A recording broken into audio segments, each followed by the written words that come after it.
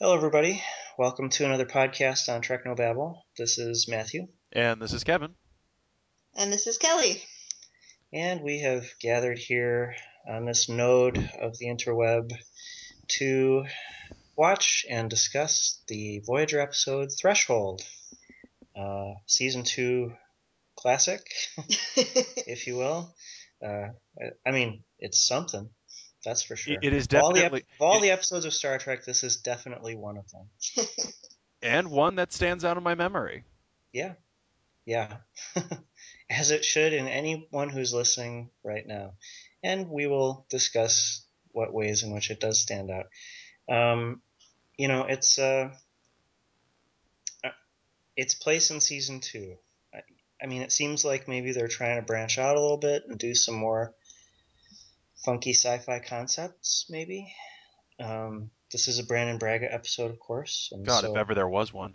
yeah, the kind of things that are talked about in Memory Alpha. They say this is an episode where we wanted to break one of the fundamental rules, and see what happened. And maybe that tells you why the rules were in place in the first place. I understand the impulse. I understand. I mean, look, ever since I was interested in physics, I've always wondered, is there an infinite velocity? What if you broke the speed of light? What kind of weird effects would that have on how you perceive time? Would you travel back in time? So these kinds of questions are perfectly interesting.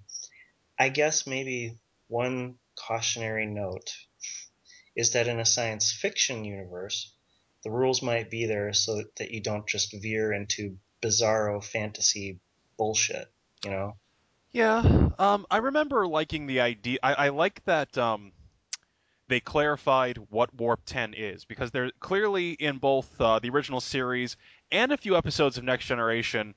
There were, like there was Warp 13. I think in All Good Things, Riker explicitly says, "Go Warp 13." So, Yeah, and then of course in the original series, I think they got into the 20s or something. right. So I'm That might have been happy that animated series. if nothing else, I enjoy and there's a scale that places infinite velocity at one end of the scale, like absolute zero at the bottom of a temperature scale. Like that's Yeah, awesome. But there's a physical constant that theoretically we will never need to recalibrate the system. Great. yeah, and so you appreciate world building, but it kind of raises the question why you would build a rule and then immediately break it upon codifying it. Which, yeah, okay, maybe we should just get started. And Kelly has something to Well, say. so one funny story going into it is that when I watched every episode of Star Trek, obviously Matthew had seen them all before I had. We were watching them together. And he told me going in, this is one of the worst episodes of Star Trek. So I started to watch it, and for the first half, I was like, this really doesn't seem that bad. It's kind of a good episode. I don't know what he's talking about. Do I just have horrible taste? And then, of course, by the end of the episode, I understood. Yeah. Yeah, Other definitely episodes. there are rails here, and the rails do get jumped. Yeah, I was gonna say because other like epically bad episodes like Code of Honor or Move Along Home, they display it like from the pretty much the teaser. You Yeah, you know, kind of know. it's something's not right. Threshold is almost an achievement in that you're lulled into like this false sense of security. Like it's actually it reminded me of like New Ground in Next Gen. Like that one that wasn't a great episode, but it wasn't a terrible one. It's like, okay, hey, a new form of propulsion. That's what we're here to do. It's a Star Trek idea. Great. And then there's the lizards. So yeah, I'm happy to dive into this and we can discuss as we go. But don't I haven't watched this one in a while, so this is gonna be interesting for me. Yeah, well, here we go. Uh, get ready to engage, everybody. Uh, we're queued up, and I believe Kevin is queued up also. Indeed. And we will all engage in three, two, one, press play. So, one question I've always had, one among thousands of questions I've always had about this episode, is how you can test something like this in a holodeck. You know, it's like you're asking the computer. It's kind of the same question I had with uh, Remember Me or something like that. you're asking the computer a question that's fundamentally beyond the computer's ability to comprehend. Yeah. You know? I mean, I suppose the computer doesn't warning, lizard de-evolution commencing, so at least there's that. But I just question being able to test even the physical parameters of something like this. I don't mind that as much. I think it'd be easier to run this test in a holodeck than the real world, as you can artificially program. I mean, a computer simulation is a computer simulation. You define the parameters and run your test. Yeah, so presumably they programmed it, to indicate the stresses that they thought would be theoretically there. Right, right. And I mean, I like the idea that they're testing it. I like this kind of scene. Yeah. It's The, fun that they're all working together on it. the jump cut to the two of them like slumped over the console, like they've clearly been at this for a while, was well done. It's like, Yeah, and it's a nice short, brief teaser. It's teasing. It's interesting. Um, and conceptually, it makes sense that these three in particular would be working on something like this because, of course, they're stuck in the Delta Quadrant and they want to go much faster. And okay, my right? quibble about the holodeck has always been, can you walk into that console when you're on the holodeck? Because Oh, is the console itself physically part holographic? of the holo, or is it like Barkley when he just makes a console to suit his needs? Because it that stays there because several episodes over the course of the series when Janeway's tweaking her Sure, Irish sure. boyfriend, and when B'Elanna's fiddling with her child, there's a console there, and I just wonder, can I walk into it? Is it a physical object? I get they don't want to do an arch again, but there's a reason the Yeah. arch makes sense. Well, because it's on the wall. Yeah. I mean, I guess the reason you can't run into the wall is the same reason you wouldn't run into the console. It just steers you away from it. Yeah, Yeah. somehow the simulation steers you or pushes you, or again, we've never had a perfect kind of consistent explanation of whether it's like reality bubbles surrounding people, like virtual reality, that they can move and feel resistance within, or if it's some sort of moving environment. I guess dialogue supports the latter more than Yeah. the former. It's like there are other subtle tricks, is I believe what Captain Picard said. LaForge. It was LaForge talking to Oh, Pulaski. that was LaForge, yeah. Um, you know, and really the subtle tricks are writing tricks, of course. Um, so yeah, 3 minutes in, this isn't so bad. Who the hell is Raphael Sbarge?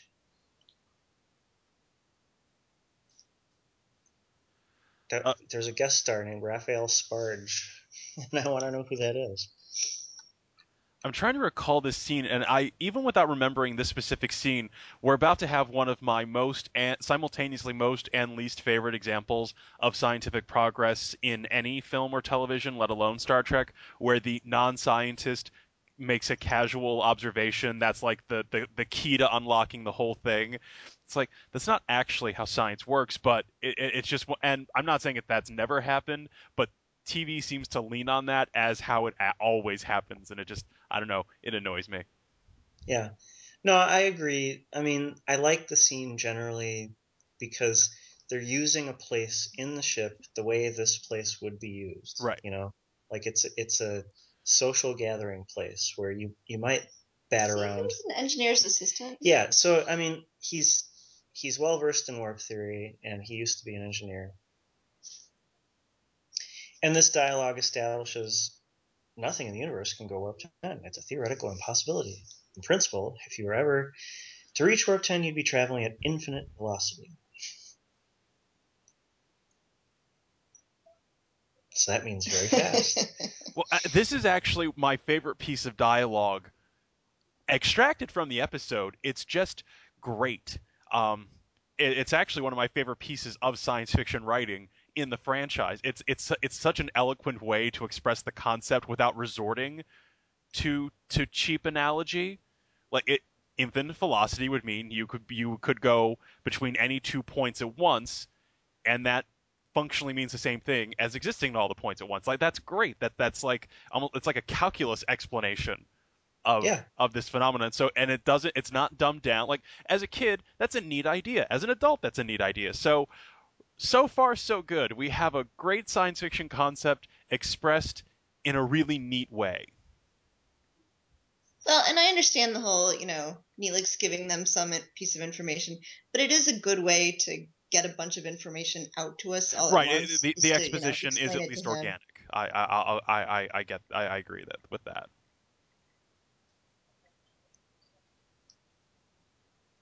Well, and as far as your criticism, which is well taken, Kevin, it is, the other people that are making the leaps here. Yeah, yeah. He sort of pushed them onto a different topic, and he doesn't get what they're talking about. So And Ethan Phillips, whatever my other complaints about the Neelix character, it's never been that the actor doesn't commit. He, much like Armin Shimmerman, he's under 15 pounds of makeup and just ton of vivid facial expressions, and that's a good line. I have no idea what they just said. That was just a good line. well, he this video effect is interesting. Yeah, I think it's going to pull back. yeah, because it looks weird to me. Well, I mean, this is supposed to be recording. It's just interesting to me that the recording looks obviously degraded. Yeah. Okay, yeah, that's a pretty neat pullback. I wonder what kind of screen they're using back there, because that's clearly a practical effect. This table has always kind of mystified me. It's a With little that too thing. textured to be a real table. Like, could you eat on this table? Could you like Well, you couldn't unroll a play map? cards on it, that's for Yeah. sure. It's good for meetings. And in 7 minutes, they've really, moved the plot along pretty well. And as far as I mean, part of the setup is fine because it's not like you know, does this alien visitor of the week have an ulterior motive? Hint, yes, he does. They always do. This doesn't feel like the same bait and switch as their other attempts to get home so far, because obviously they're not getting home.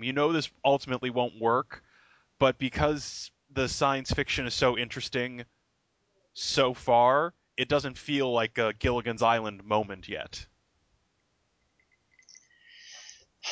Well, okay, so I think we missed it in dialogue here.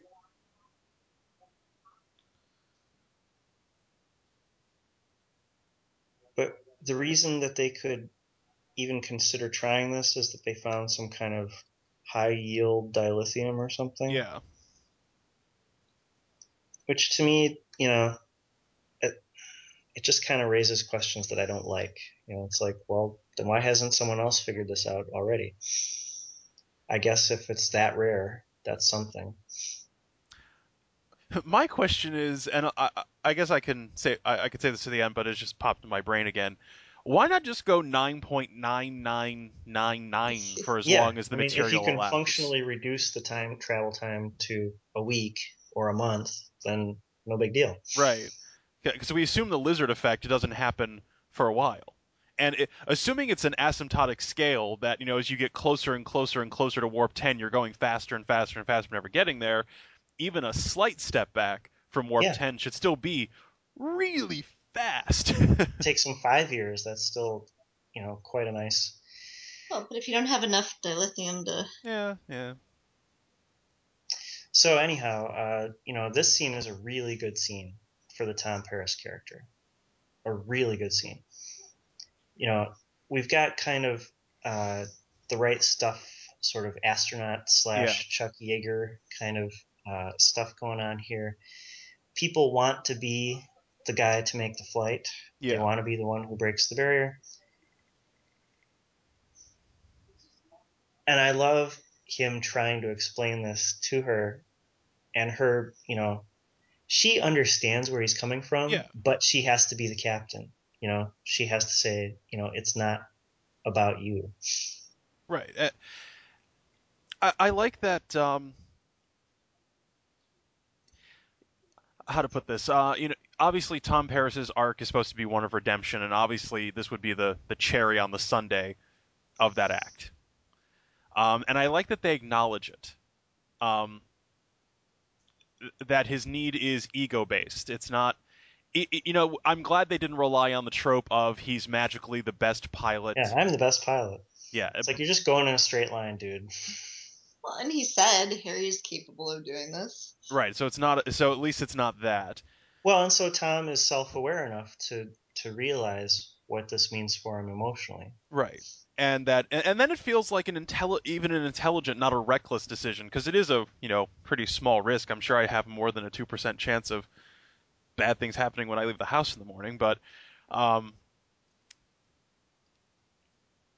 I like that. In a way, it might even be important for him to risk what he's earned because now it's meaningful. Like it's an acknowledgement that it's not like I think Paris a year ago or 2 years ago would have done it without caring about the risk, and now he does care about it now because even that's an acknowledgement that he's built something.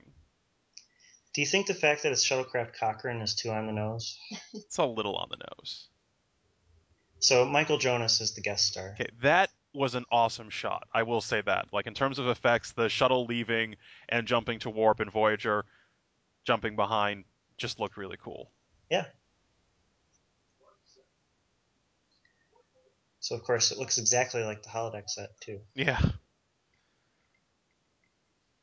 Well, isn't that the point? Sure. It's a neat look from this upper level on engineering. Yeah. I always Transwarp is want. a word that gets tossed around a little casually, I feel. Yeah, okay. So do we have to discuss it? Maybe we should. Let's save it for the Transwarp. Borg. No, I mean transwarp was introduced as a concept with Star Trek 3. Yes, Yeah, the Excelsior. with the Excelsior, the Grand Experiment. So are we to take it that this is what they thought they were doing, but then failed? Or that they thought they were just going to. I believe the dialogue was, I'm going to blow Enterprise's speed records out of the water. Right. So maybe they were doing what you were talking about, just going much, much faster. Right. And calling that transport. All right, so Kevin, we need to pay close attention here because this was a key point that we were going to discuss later. Yeah. What happens to Tom during this test? No sign of the shuttle within 5 parsecs. Well, okay, isn't a better question why didn't it occur to them that this was going to happen? Well, that they'd lose him, yeah. Well, It's he's like, simultaneously goes, existing in every point in the universe. quantum surge, oh. Something is coming out of subspace.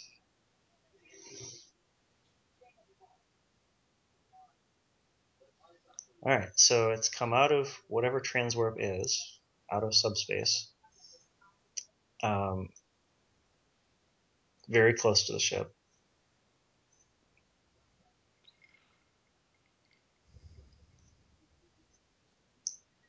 He's holding that really close to his face. I like this scene a lot. Yeah. Can you wake him? I don't see why not.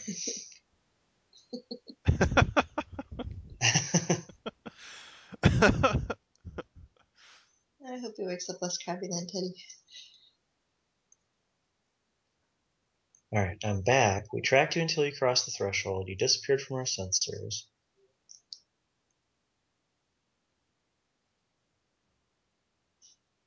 So he remembers. Oh, yeah.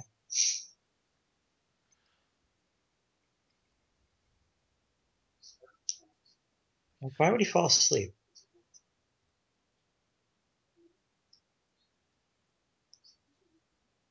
His senses were just overloaded. I suddenly realized I was watching myself. I could see the outside of the shuttle. I could see Voyager. So to me, this indicates that consciousness is somehow also altered. Preserved, yeah. Were you Okay. on Earth? Okay, I'll say I think he the as an acting job, trying to portray um, the sensation of simultaneously existing in the entire universe, that's a tall job. I'm not sure that the words exist to accurately describe it, and he's doing his best. Yeah, I think he's communicating the ineffability of the experience. How did you get back to Voyager?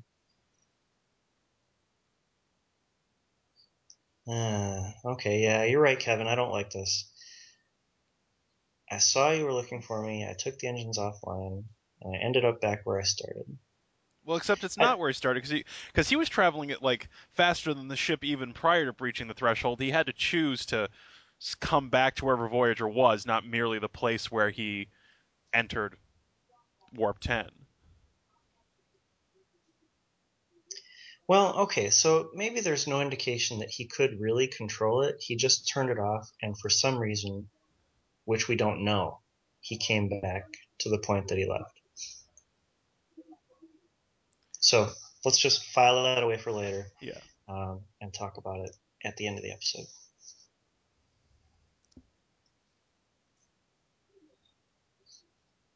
So again, I like the whole ensemble is doing a good job here, sort of treating him like he's a hero now, like Chuck Yeager or Neil Armstrong or something.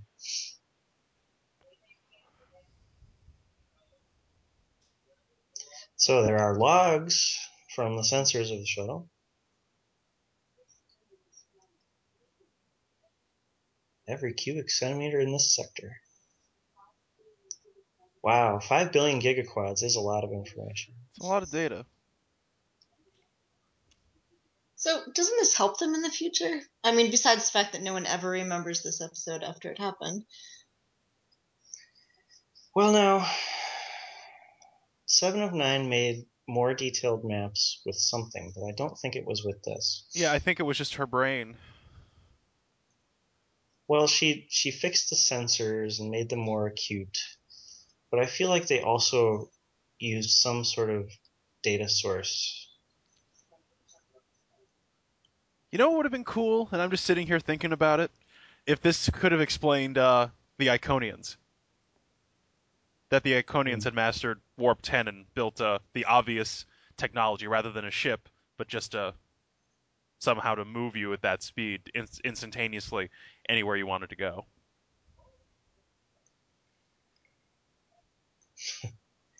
I can tell. That's a very funny acting job by Ethan Phillips.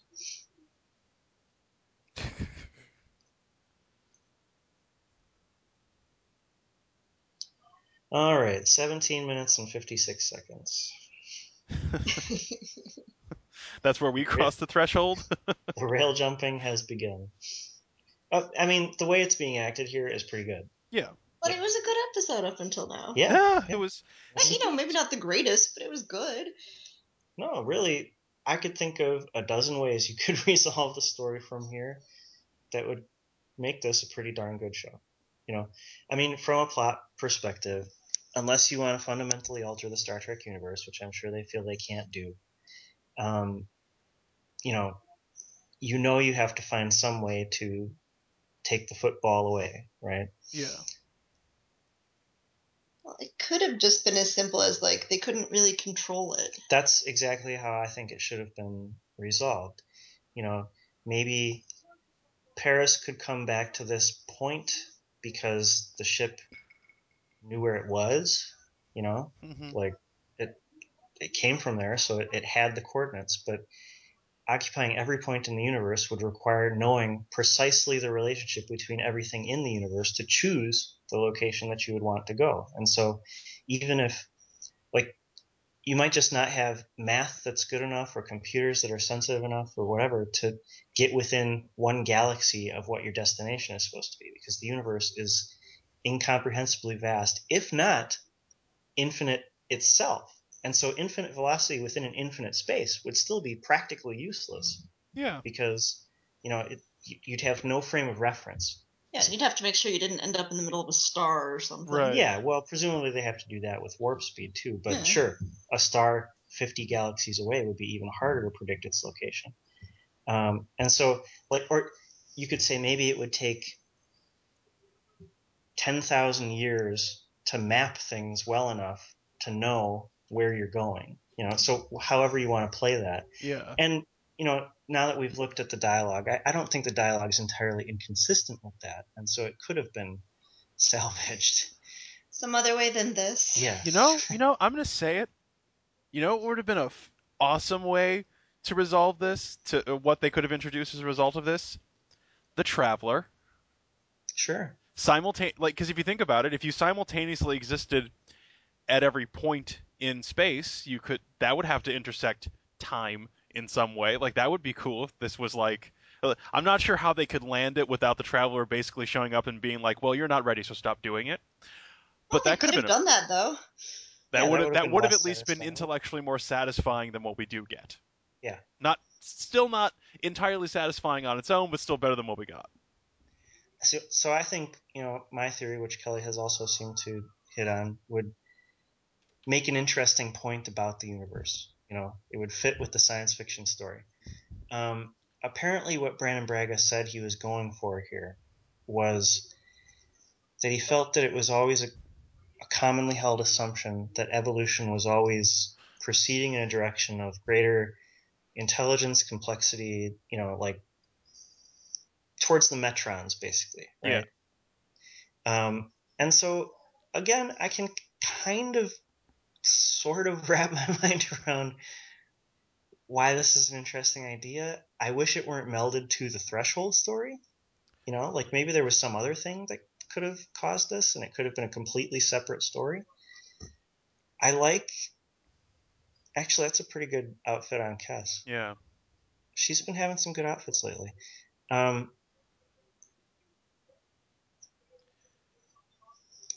I guess we haven't actually gotten there yet, but I was just annoyed by the fundamental like dictionary level misunderstanding of what evolution is and what it describes in terms of biology. yeah, Yeah, we're not evolving toward evolve in the biological sense does not mean evolve in the like philosophical sense where there is like a superior form of life that we are advancing to. It simply describes there's the no teleology in evolution. We are adapting to our environment, right. and so there probably was dialogue that could fix that. Yeah. Like somehow this experience. Well, maybe there's not because I don't see how it could happen within one organism that's not reproducing. Like maybe it would make him infertile. Yeah. Like maybe it would screw up his kids. I mean, the makeup job is fun and the acting is good and it's Yeah, no, upsetting. Like Robert there's Duncan McNeil is doing yeoman's work here. With the acting, you can totally buy his sort of aphasic. Uh, trip down memory lane. yeah, I and you remember can being buy. slightly scandalized by the use of the word virginity in a Star Trek episode. Yeah, and I like pepperoni. Well, actually, this episode won an Emmy for the makeup. Hmm. The So the like what is I don't know what the word I'm looking for is the veins on his forehead look really jacked. yeah, well, and when they start like taking body parts off of him, it ends up looking okay. So I like this concept that this can be an isolation bay with a force field Yeah. and change the environment of it and stuff. Which totally makes sense given the fact that they would encounter alien life. Well, they've got holographic doctors, so. Yeah, and so he can enter and exit it. It's really pretty cool. So yeah, like I totally buy his emotional journey here. It's like you wonder if even at this point the episode could have been salvaged because we haven't been sort of given the story. Yeah, It hasn't been explained yet. yeah, the other sins the most major of the sins the episode commits have not happened yet. And we're getting the Star Trek trope of the, resuscitation with brain thing. And so Paris is dead at 24 minutes. Did you ever think he was really dead? No. No. I never Well, thought they see, were there's another way to resolve it. You just He's can't do just dead. it Yeah. because. Yeah, I never That would thought have been a real shame for the series. yeah, Well, I never thought they sure, were but like Tasha Yaring him out of existence or anything. Well, and if he were to die, this would certainly be a better death than Tasha Yar's death. God, yes. We got a bittersweet summary of his life. Well, and he did it. He Yeah, he was a hero. yeah. did something no one did before, and he took the risk, and that was it. Could they just make a new holographic Tom? Well, we're going to get that episode. Actually, we got that episode with Neelix's lungs, but we're also going to get that episode with Danara Pell. Yeah.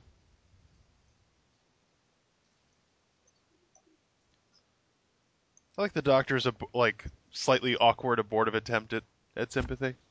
Well, he's not good at it, Yeah. you know? It's a good thing Neelix isn't here. Yeah. Of course, he's dead, so shouldn't be a threat anymore.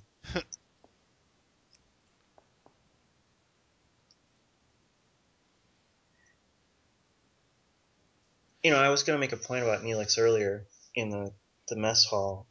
We really are past the rehabilitation of Neelix at this point, and I Yeah. don't think we're really going to get any more bad scenes with him. He had good scenes with Kes during Cold Fire, you know, and he had good scenes with the rest of the ensemble, and so it's really nice that they've moved past that sort of unfortunate God, yes. character flaw. And I gotta say, I wish we had gotten more than just Kess's scene. I think a scene with Harry, with B'Elanna, with Janeway, registering his death would have been more interesting. Yeah, I Um, agree with that. this Even if kind, they had just been present all in the same scene. right? Because this just has a little. Um, not that I ever want to invoke a discussion of the Abrams movies. The instant death reversal does kind of cause a punch problem in terms of the like the impact is definitely deadened. Yeah, I mean, if you're going to have a character be dead temporarily, you might as well mind that for, you know, the emotional stuff that you'll get out of the other characters, as long as you don't do it too many times.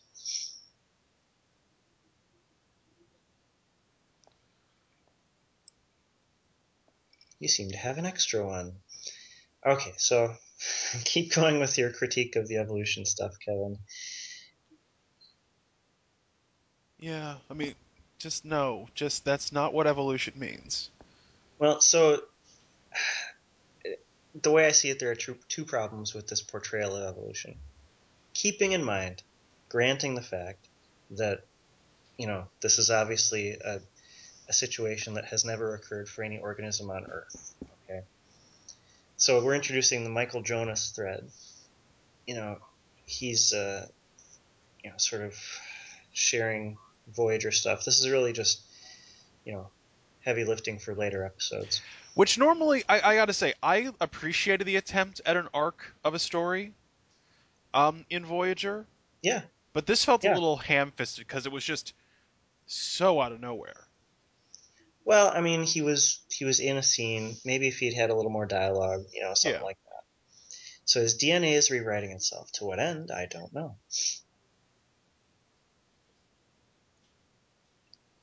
So the way I see it, there are two problems here. You know, I forget the terminology, but it's often something that is held up by creationists or intelligent design theorists as a possible explanation for variation in species in much, much, much less time than the fossil record indicates. And it's Hmm. this notion that uh, an individual organism can rapidly change. Uh, do you know what I'm talking about, Kevin? Yeah, I think so. Yeah. Well, you know, it's a way that creationists try to get out of, you know, timing problems with, you know, sort of long term evolution by sex selection. Um, so that's one problem with this portrayal, and the other problem is just the notion that he's not evolving with respect to an environment. You know, uh, and that is I agree with you, Kevin, a fundamental misunderstanding of what evolution is. I mean, evolution, even if it could happen within one organism, it, he's on the ship, breathing oxygen. You know, like he's not undergoing any stresses that his organism wouldn't normally. Well, it's also the misunderstanding of evolution, in insofar as like radiation doesn't make you a superhero; it gives you cancer. It doesn't just make the ant bigger.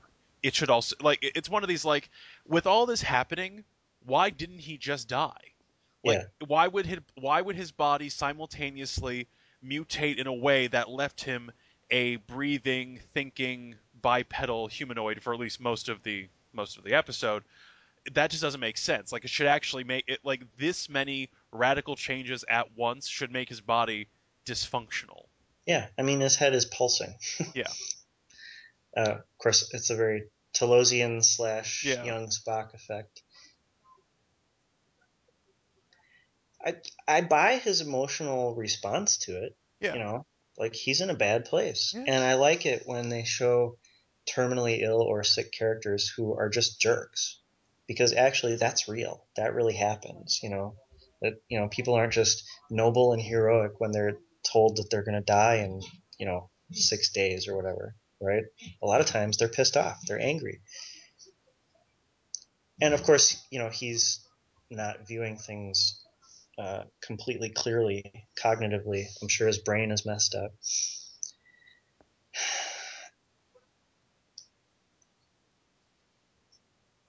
So, Robert Duncan McNeill has been quoted as saying he had no clue what was going on when he read the script, and he was really surprised that they filmed it as written. Uh, but he did the best he could with the material, No, you yeah, know. yeah. I believe his fear and his anger and his confusion and all of that. Well, and I like Mulgrew's performance here. Yeah. Yeah, we've talked about this before. She's definitely the most overtly emotionally aware of the group of Starfleet captains we've seen, and that's not to say, that she's But just she being a never goes too far with it, right. She walks the line differently, but in a dramatically interesting way. Because I think Picard would be, overtly sympathetic, and he's, done that for sick crewmen before. Um, Janeway just has a really interesting pitch because that's just how they've written the character. She's more aware. Here goes Tom's tongue. Okay, this also bothered me. They got the tongue wrong. That would be his tongue if he like just bit off his own tongue. If it actually dislodged the muscle, it looks different. Yeah. I'm just saying Oh yeah, yeah. there's like I know where you're coming there's from. like a anchor bit of the muscle that goes in the jaw that if Yeah, you really it's a very wanted to, large muscle, in fact. yeah. So I'm just saying, go to the store, buy a cow tongue, just do your homework.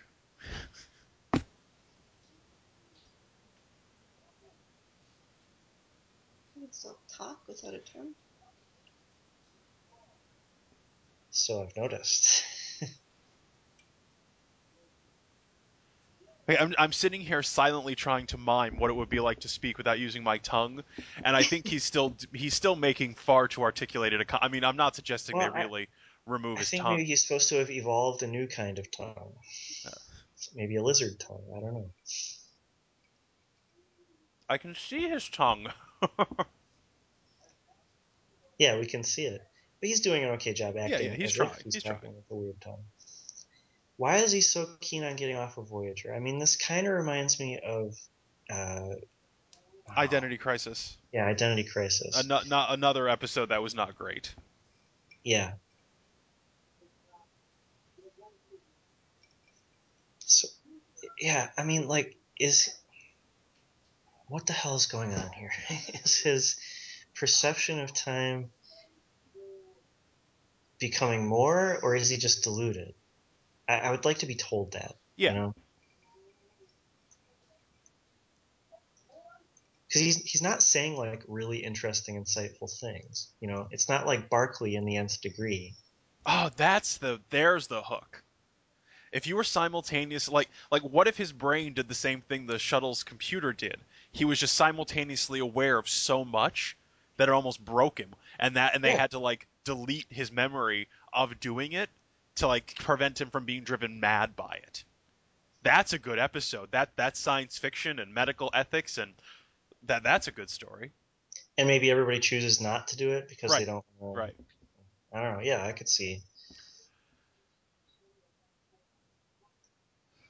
So they're gonna place Mr. Paris and infuse him with anti-proton See, bursts. this also is just it's the worst technobabble of science fiction because the antiprotons should interact with the matter in his body and then explode.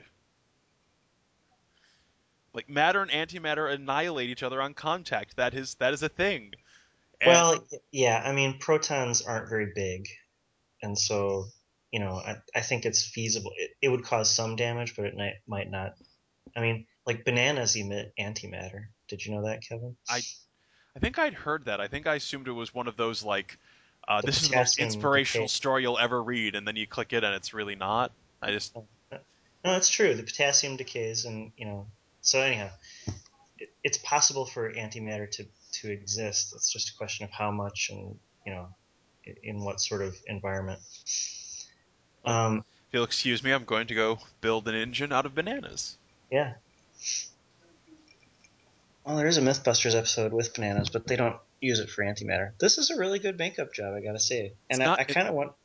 Oh, go ahead. Well, I wonder if it's actually Robert Duncan McNeil in there. Like, Yeah. do they really have to put him in there at this point? We can pay a non-union actor way less to just be in the makeup. The normally the bio bed is a really neat prop, but there's something with him being like jerking it around. It just makes it look kind of It looked cardboardy. cheap. Yeah, I agree.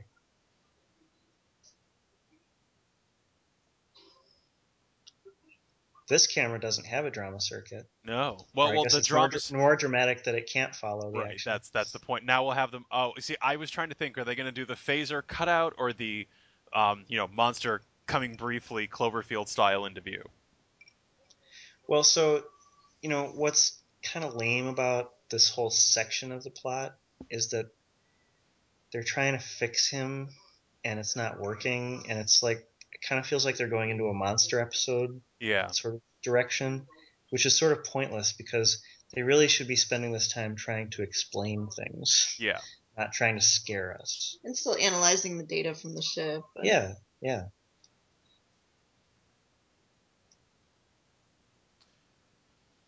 Don't go in there. You're not going to like what happens. She got knocked unconscious really easily. Just throwing that out there. Yeah, I don't know if that was part of his lizard powers or what. I couldn't help but think of Genesis when I watched this episode, and Genesis was way more effective at these bits. Yeah. Well, so it's clear that Braga has some ideas about evolution, you know, and he wants to tell some sci-fi stories within those, And this I didn't get at all. Why does he want to take Janeway to Warp 10 as well? Like, that seems far too articulated a instinctive desire for this bizarre. Like, it just doesn't make any sense at all. he's always had a thing for Janeway, like he's I acting out. and this is one of our other Should have like taken Balana. yeah Well, but they're not really a thing yet. one of the least of my favorite of Star Trek tropes is the ability for anyone, and I mean literally anyone, like down to the high school student in Coming of Age, to steal a shuttlecraft. Well, I mean, Tom Paris is the pilot on the ship, and he probably has clearance codes and stuff. But sure.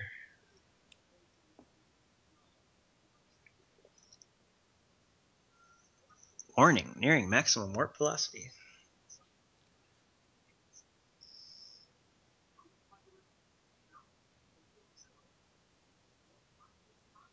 This bothered me a little bit because I distinctly recall discussions in other. I think in Deep Space Nine, it was the terrible of Second Sight. The Prometheus's maximum warp was 9.975, and I think they mentioned Voyager's being the same in Caretaker. And at 9.97, they were at imminent structural collapse. Then that means your maximum speed is not 9.975. Just Yeah. throwing it out there. So here's our visualization of the transwarp effect. It's somewhat reminiscent of Where No One Has Gone Yeah. Before. That sort of lighting effect was kind of cheap looking. It was.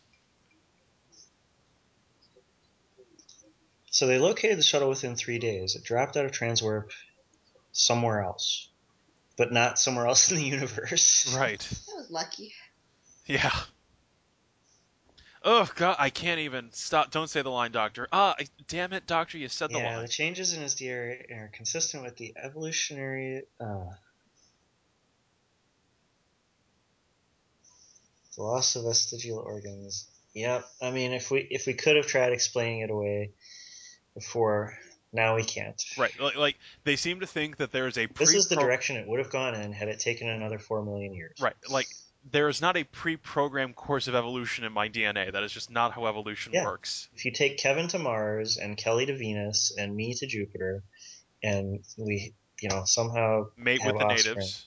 yeah, our evolution would all go in a different direction because it's a response to the environment. It's not some sort of teleology within the essence of human. Right. Of all the children I sired on Mars, some would be better suited to the Martian environment than others, and they would be the ones to reproduce. And they would necessarily have different qualities than the Jovian children or the Venusian children the two of you were cranking out.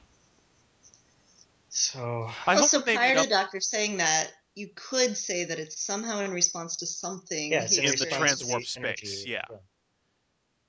So now we're in a very sort of Star Trek 3 kind of feel Yeah. with microbes. at, Also, so like okay, couple of other problems here. And we Just a couple. just a couple. I'm gonna try to be surgical and pick out the biggest ones. And we talked about this oddly enough in Genesis. If William Riker devolves into an ape and his brain is physically smaller, when you regrow his brain to its original size, some of the information should be lost. If I physically damage my computer, even if I undamage the computer, the data the computer used to store is probably gone. Did they really need to stun them? It didn't look like they could run away very fast. Or move, frankly. I'm just saying, those like golf ball sized brains those lizards must have can't possibly store in the same way the life experiences and data Yeah. of the original. Yeah.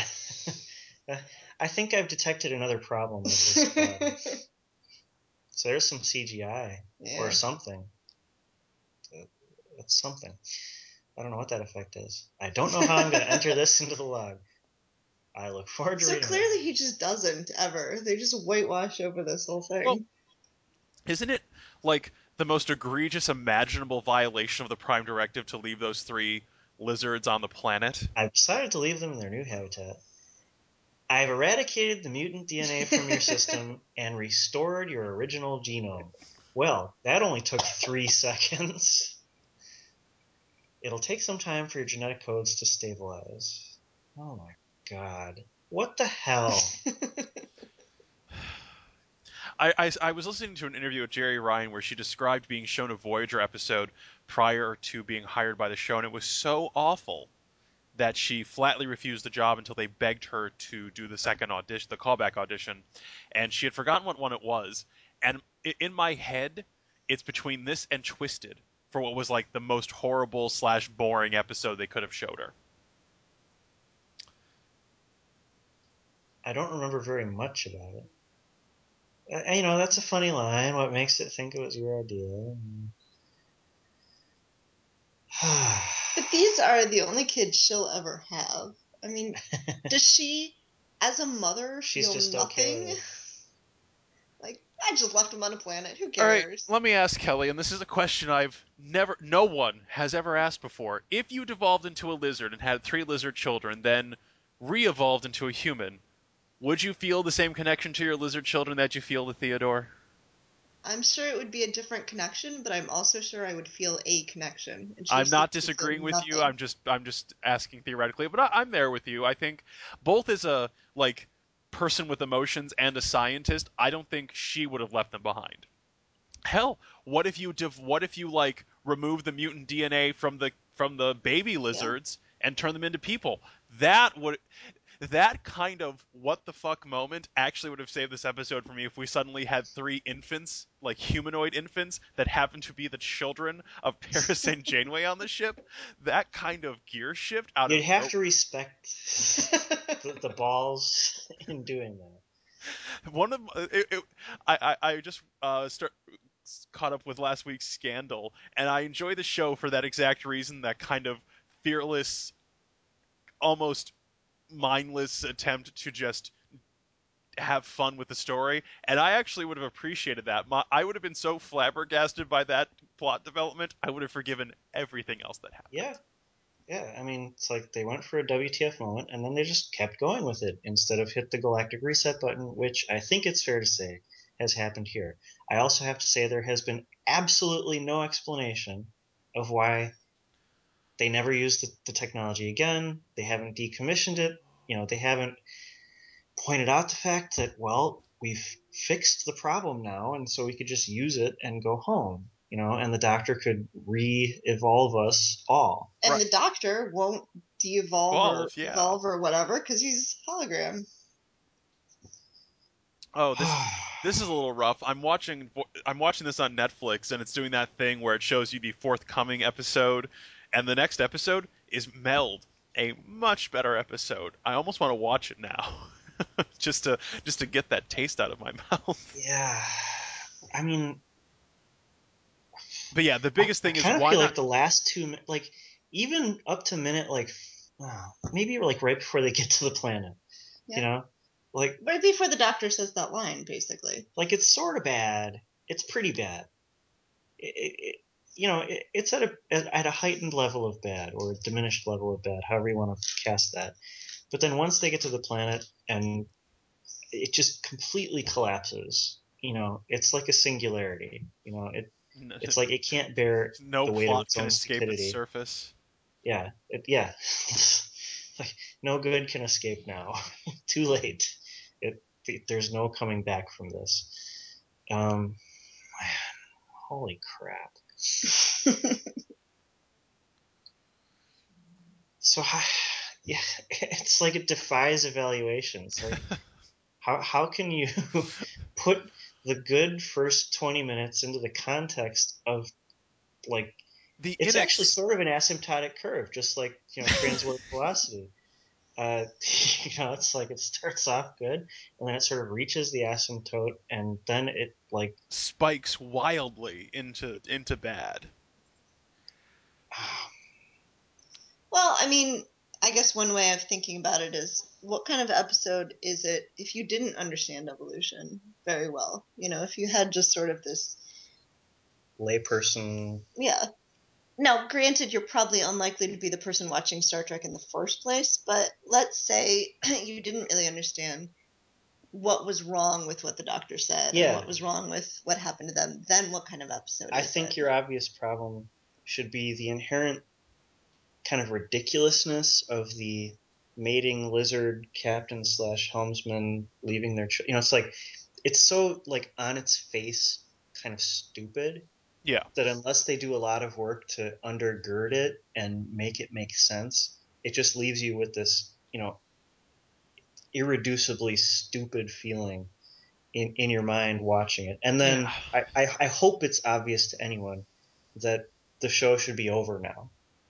It's like they found their way home and they fixed the one problem that was the issue. Right, even if you would never use this as a means of like this could be the equivalent of subspace transporters. They exist, they work, but the side effects are so awful that there's a reason not to make them the mainline form of transit. Well, and so if you don't want to destroy the Paris character, which I would not, it's like if I were Jerry Taylor or Michael Piller or Rick Berman, I would say no. We've invested a lot of groundwork and we've got a good actor and we don't want to destroy the character, so fix it some other way, And the various methods that we all described in the past hour would be perfectly acceptable means of fixing it. I just feel like Braga sometimes goes for it and sort of doesn't care, you know.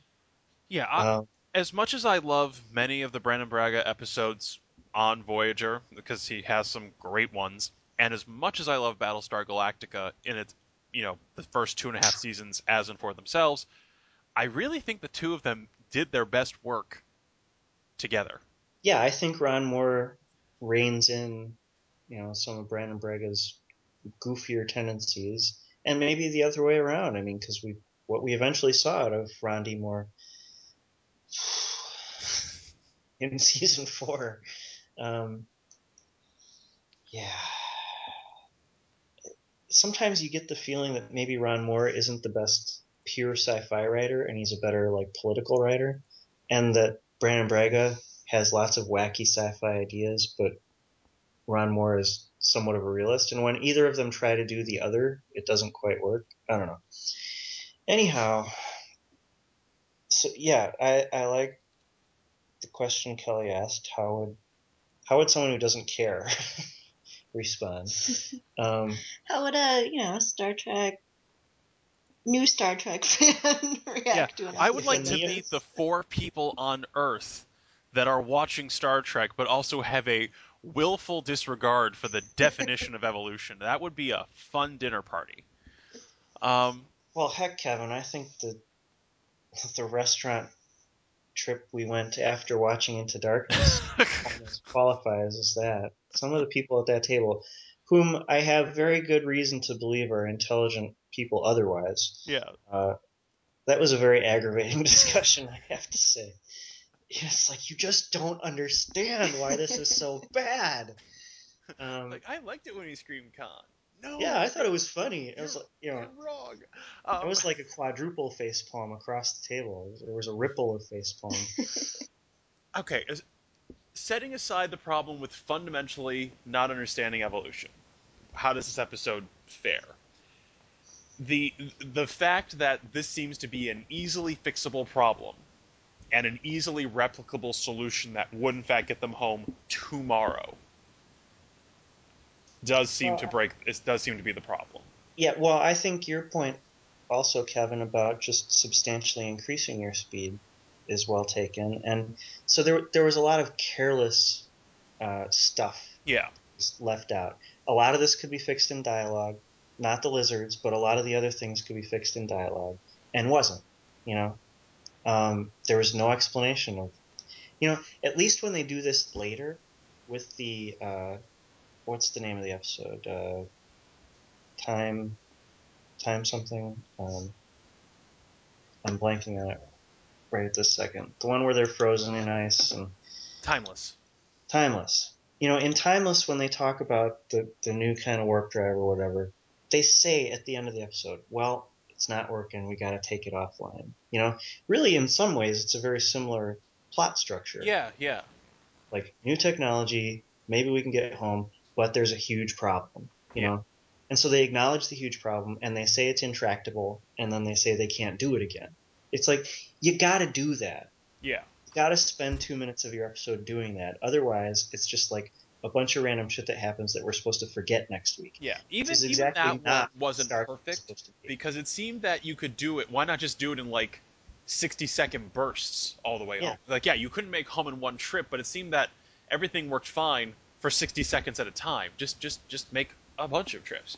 But that was a relatively small problem. And you're right, flagging it as we can't. The risks are too high, even for the benefit of being home right away.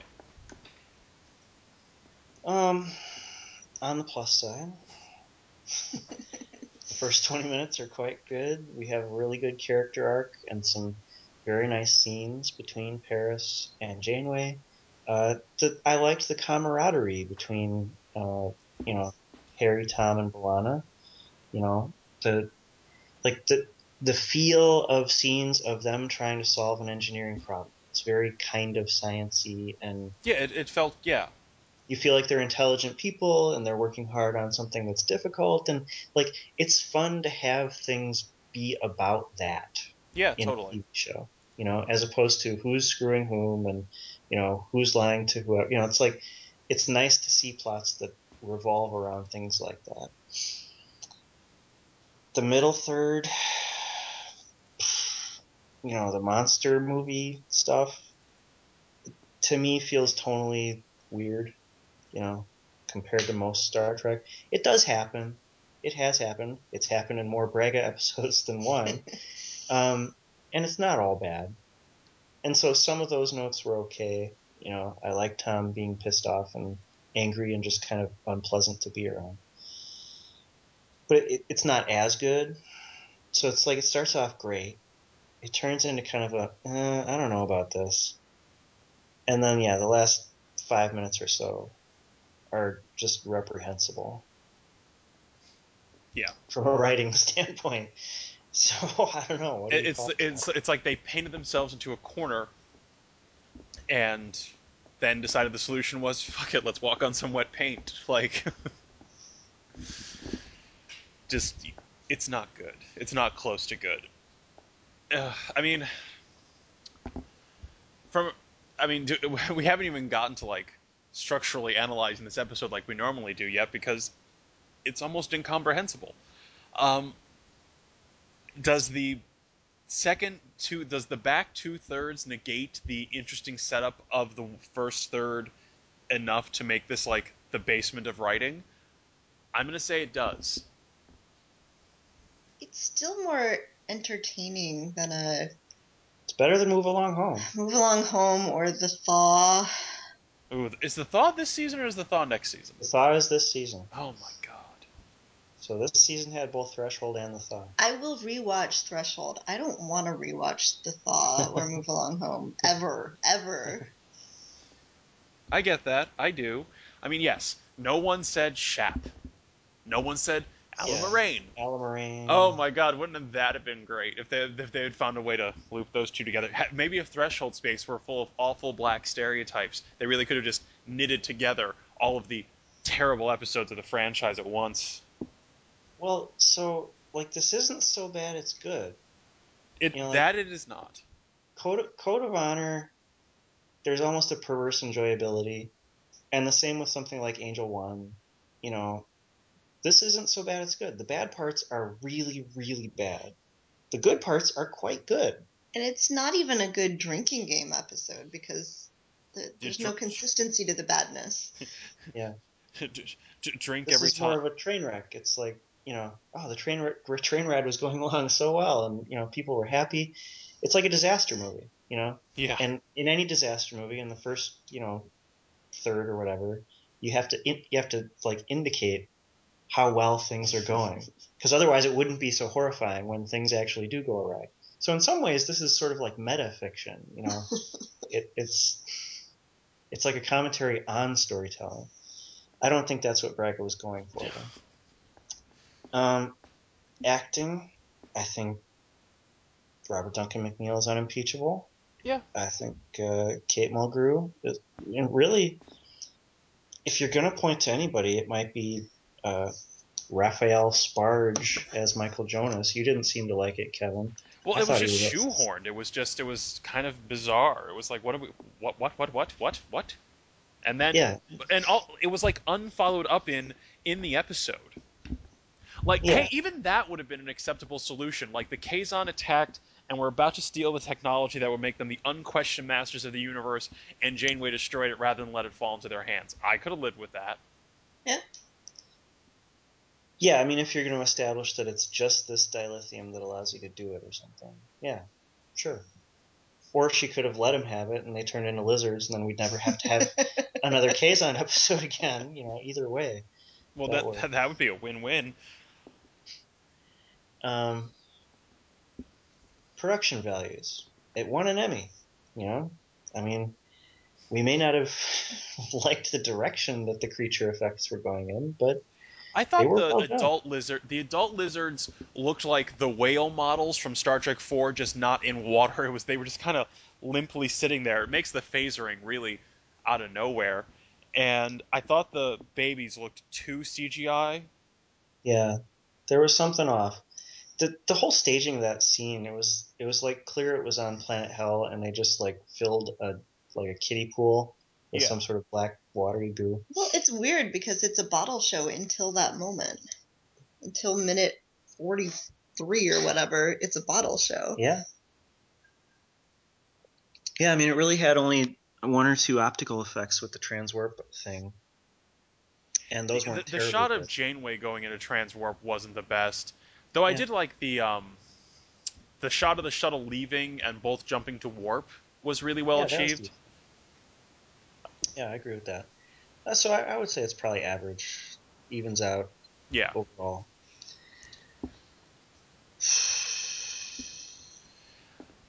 So here's the question: Does the first 2/3, the first third's entertainment, philosophical, food for thought value balance out the train wreck that is the balance of the episode? And I've been thinking about it. while we've been talking about, I thought about it before we sat down. This is a 1 for me because if nothing else, for Star Trek is allowed to take shortcuts with science. Is allowed to, it's a Heisenberg compensator. Compensates for the Heisenberg uncertainty principle, which would make transporters impossible. Fine, you've tagged it. You've demonstrated both a nifty idea and the understanding of this underlying science. This is the show that made a Dyson sphere part of the drama, and we were delighted when they did that. To have such a almost forcefully ignorant understanding of the basics of evolution bothers me so much that almost alone that makes a 1 for me. The rest of it is just it, the science in the science fiction was so bad for a episode driven by the science fiction setup that I think this is a 1. Hmm. See, since I'm not constrained by your same point system, I'm going to go with a 1.5. I get Okay. that. If I gave Because it's not the bottom. It's not. I mean, it's the bottom in a certain way, but it's still ever so slightly more enjoyable, even as a whole episode, than some of the really, really bad stuff. So for me, it's a 1.5. If forced, I'd probably go with a 1. Yeah, it can be a high 1, but I think it's still a 1. as your memory kind of cools and months pass, you start to think to yourself like, yeah, maybe this is a 2. Like maybe this has some redeeming qualities, and I was there until I watched it tonight, and I think you're absolutely right, Kevin. It's look, we've watched the Abrams movies, and there have been people who have criticized our vehement reactions to them, and they've said, are they really all that bad? And I think what we have hung our hats on is that no, in fact, they aren't all that bad. There were some very good qualities to them, but something about them was so bad that it completely negated those good qualities. Uh, and I think I'm forced to agree with you that happens here. And it's really in the last 3 or 4 minutes that this goes from being a 2 to a 1. Yeah, it just they could have salvaged something. I think the right wrap up speech might even get this back into a 3, because then we'd be going, the Paris evolution stuff was really stupid, but in the balance, this is a good episode. Like, there's a neat idea, and the wrap up is okay. No, the wrap up was not okay. Yeah, I think that the initial part of the episode was in A 4 4. territory. Yeah. Um, and the monster stuff was maybe in 2 territory. Uh, but yeah, then Then they just committed it to the dove awful below line. the bottom of the scale. Yeah, it breached the threshold of our rating system in the last 3 or 4 minutes. Like it became a different show. It became something that was not Star Trek, and that was our criticism of the Abrams movies. So is this as bad as the Abrams movies? I was about to No. say, there's an internal attempt at something and a care for. I mean, this doesn't feel cynical, and Brandon Braga has himself tagged this as a failure on his part. Yeah, he knows it sucks. It's like the Abrams people and all the people who like the Abrams movies are in some sort of bizarro la la land where they think, oh yeah, this was really great. We did a great job, and something is so galling about that it makes it worse. It's like Robert Duncan McNeil knew that something was wrong here. Brandon Braga has more than admitted he's been effusive in his apologies to Trek fandom for this episode. Um, you know, but even just taken as an episode, you know, there was no portion of the Abrams movies that was consistently good for like 20 minutes. Everything was always sabotaged by something. You know, this was consistently good for 20 minutes. Uh, so it's still a 1 because I think it went to places that an episode of Star Trek should never go. I really wanted to be in the writer's room when someone just said out loud, and then the Lizard Captain has babies with Lizard Paris. And they leave them on the planet. Yeah, I really wanna. I wanted to be in the room. Like, was Jerry Taylor sick that day? Was she just? What the hell was Rick Berman doing with himself? Yeah, He's the guy that's supposed to rein this shit in. right. You know? I had this image of he says no. Michael You've seen that in Piller. all the documentaries. Yeah, Michael Piller, Rick Berman, and Jerry Taylor must have been stuck on the 405 in the world's worst traffic right before cell phones became common, while Brandon Braga was in a room by himself, Yeah, writing this down. I guess I'm in charge now, So this is the thing I always think about at conventions. I always get annoyed when people ask the actors story questions because it's like the actors don't know the show as well as you do. No actor is going to watch their own show 50 times the way we have. These are questions for the writers. I would love a convention of just the writers to get Brandon Braga and Ron Moore and Michael Piller in a room for 2 hours when I'm allowed to ask anything I want. That would make me happy because number one with the bullet for Braga would be this episode. Well, why don't we try to interview Braga? Sure. I would absolutely, and if Brandon Braga is somehow listening to this, don't worry. We will also heap tons of praise on you for other episodes because it's not like we don't like Brandon Braga or that he doesn't. This guy wrote Cause and Effect. Yeah, there you go. As I'm sitting here and thinking about it again, I think, and this is probably because I'm a mother and because I'm pregnant, but the thing that really sticks with me is that it wasn't even Janeway or Paris who got to make this decision about keeping the babies on the planet. Yeah. It was Chakotay. Who somehow decided what to do with their children.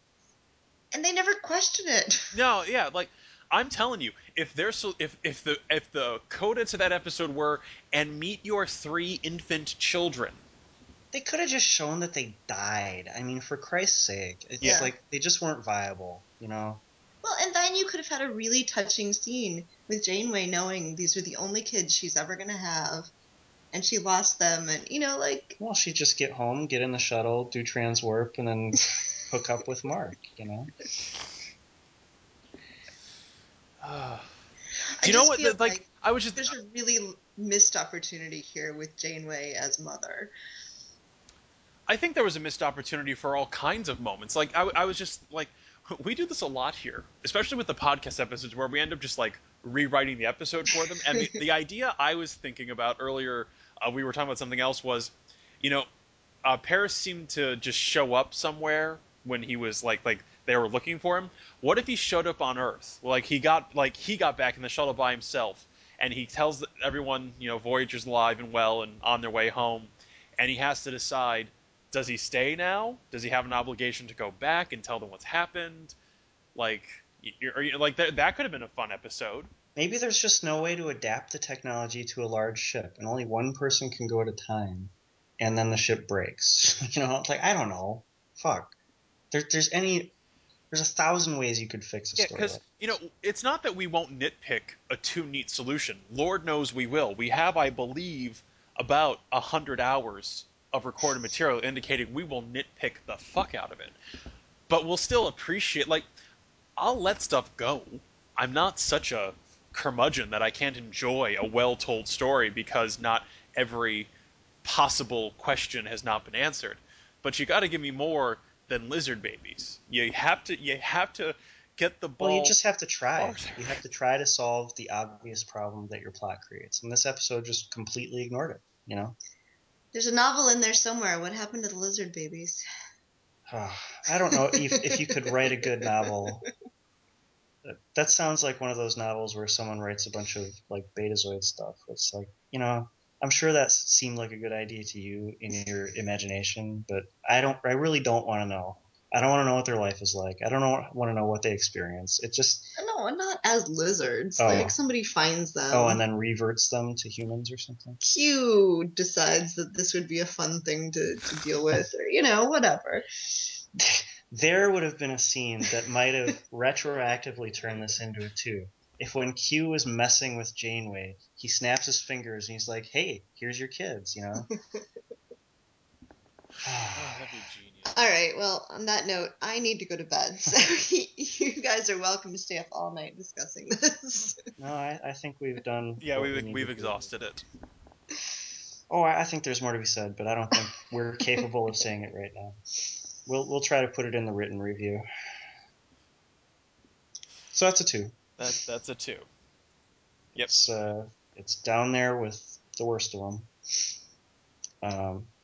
And in some ways, this 2 is more. It cuts further to the quick, you know. Yeah. The ways in which it is a 2 feel worse than some other 2 episodes. Maybe not as bad as Code of Honor, because that's really. Oof. Kevin, do you just want to opine on if we're going to take Code of Honor, Move Along Home, Threshold, and which TOS episode do you want to pick as the I'm absolute? pulling up. I am pulling up now the um our rating sheets for TOS and all that, and I believe the Apple, Cat's Paw. ooh, Cat's Paw. No, I think we end up giving like a 3 to the Apple. No, there's no way. No, didn't you end up liking it more because the actors were like surprisingly earnest or something? I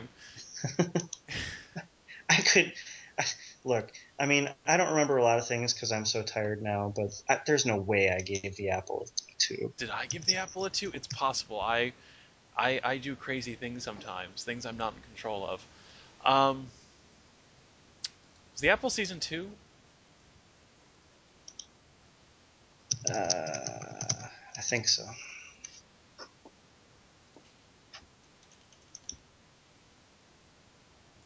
No, the Apple. Sorry, internet. Oh, I'm thinking of Way to Eden. I'm sorry. That's what I was thinking. I think we gave that a 3.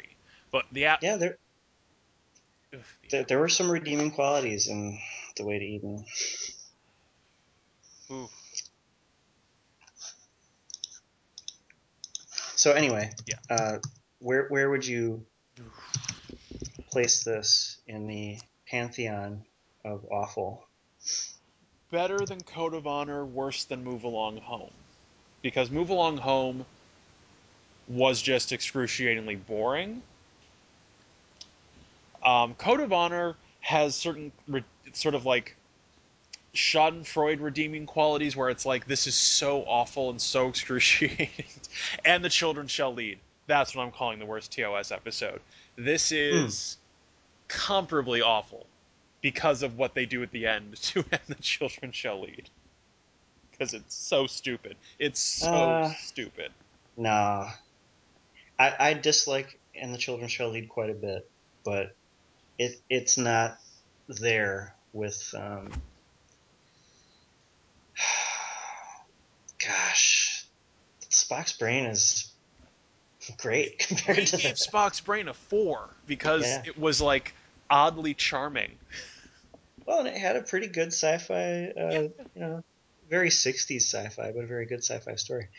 Um, TOS never really went into hysterically, just like brain crushingly awful territory. It was just either like stupid or silly, you know. Um, and it was never horrifyingly offensive. Yeah, Code of Honor remains the worst for me because it so egregiously violates almost the entire point of Star Trek. Yeah. It's like humanity is better at some point. And granted, the characters aren't awful. It's the episode that's awful. And so it's like you hate it because of what the creators did, not because of any lasting damage to the characters. Yeah. Um, and that's what. So here you go. What's worse, Abrams movies or Code of Honor? And I feel like the Abrams movies are still worse than Code of Honor because they fundamentally ruin things going forward. Like you can't fix it.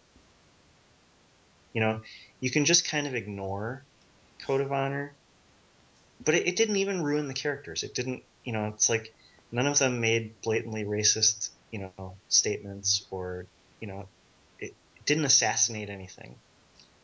It only assassinated like the director and maybe the screenwriter. Um, so to me, Threshold is better than Code of Honor, but worse than Move Along Home. Yeah, Oh, like I said. wait, no, other way around.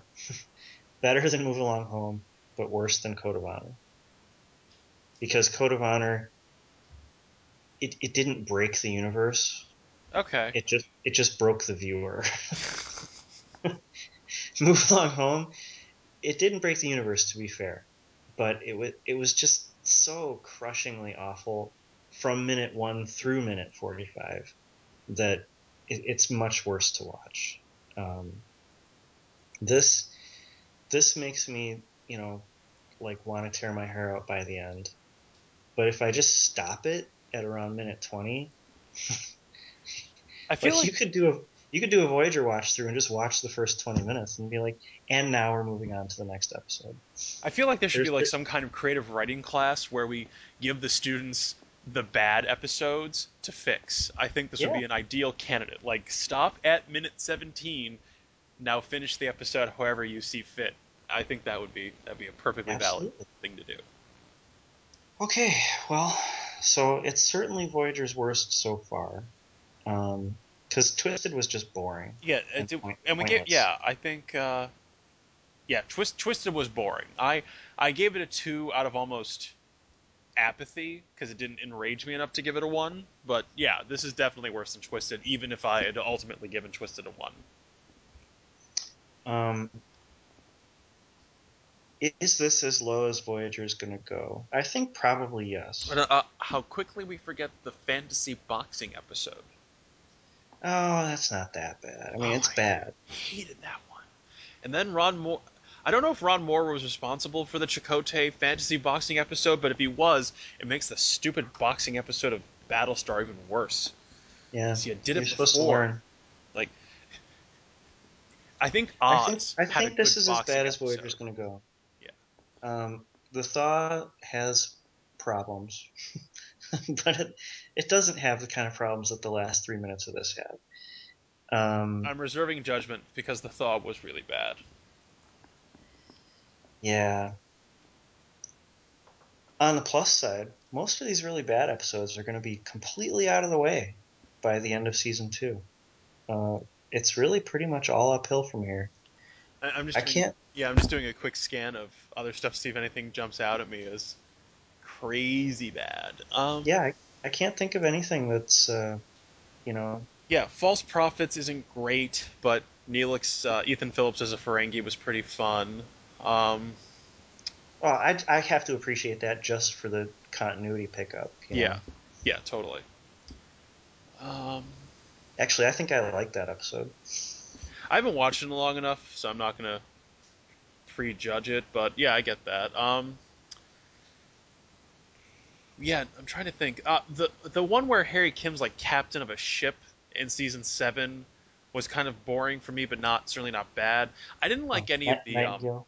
what was the villains from Captain Planet when you turn them into a Star Trek race? What were they called?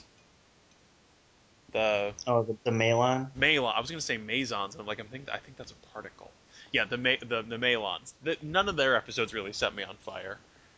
Um, 1159 seems to divide Star Trek fandom. I know people who love that episode as much as people love pancakes. And then I know people who hate that episode, who think it was like a waste of their lives. And I haven't watched it long enough to really have an opinion, but I've never met someone with a neutral opinion on that episode. Actually, I'm kind of neutral on it. Like, I see what they were going for. It's not great, but it's a passable way to spend 45 minutes. Um, I understand why it divides people because it's such a tonal break. Yeah. Um, and I'm sure that those are the same people who either love or hate something like Far Beyond the Stars, or any of those weird Deep Space Nine episodes, Yeah. right? I'll say this. The episode when when they discover the Talaxian colony, where a Talaxian colony has no business being, and anomalously remove Neelix from the ship 2 episodes before the finale. That's the closest Voyager will come to such bad storytelling that I am as angry.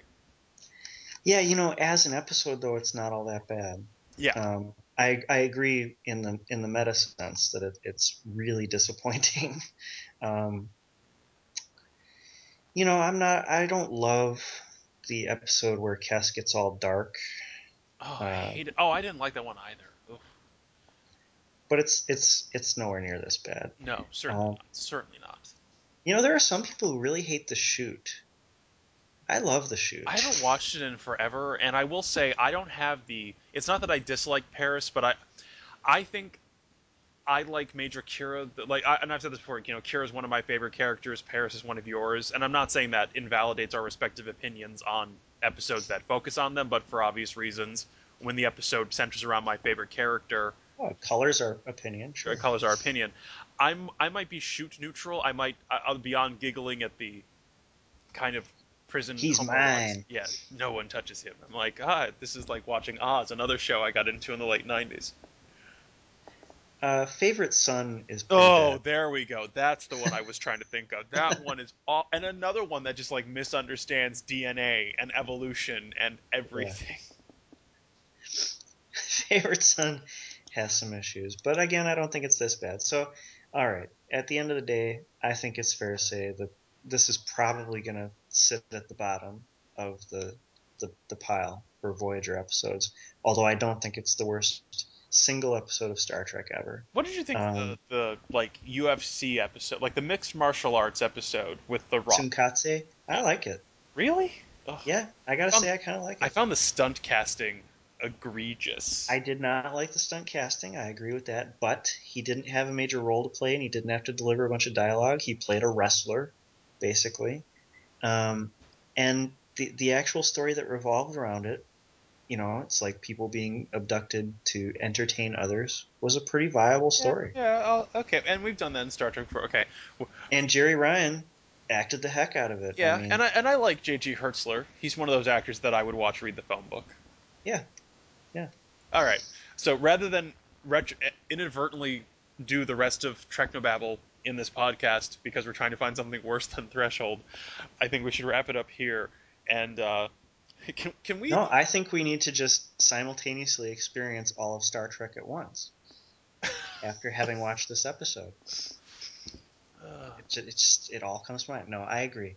We should end the podcast. It's gone on for an hour and a half now. I think that's enough. Um, I always so too. I always appreciate when we like double the length of the thing we're watching talking about it. I feel like we really achieved. Yeah, we achieved something. That's for sure. Of all the podcasts we've done, this is most certainly one of them. I like that joke. That's a fun joke. Okay. All right. Have a good night, everyone, and try not to turn into lizards. And if you do, try not to make lizard babies with your coworkers. That's some Yes. practical advice, straight from us. Wear protection. Wrap the lizard. Okay. All right. Good Good night. night.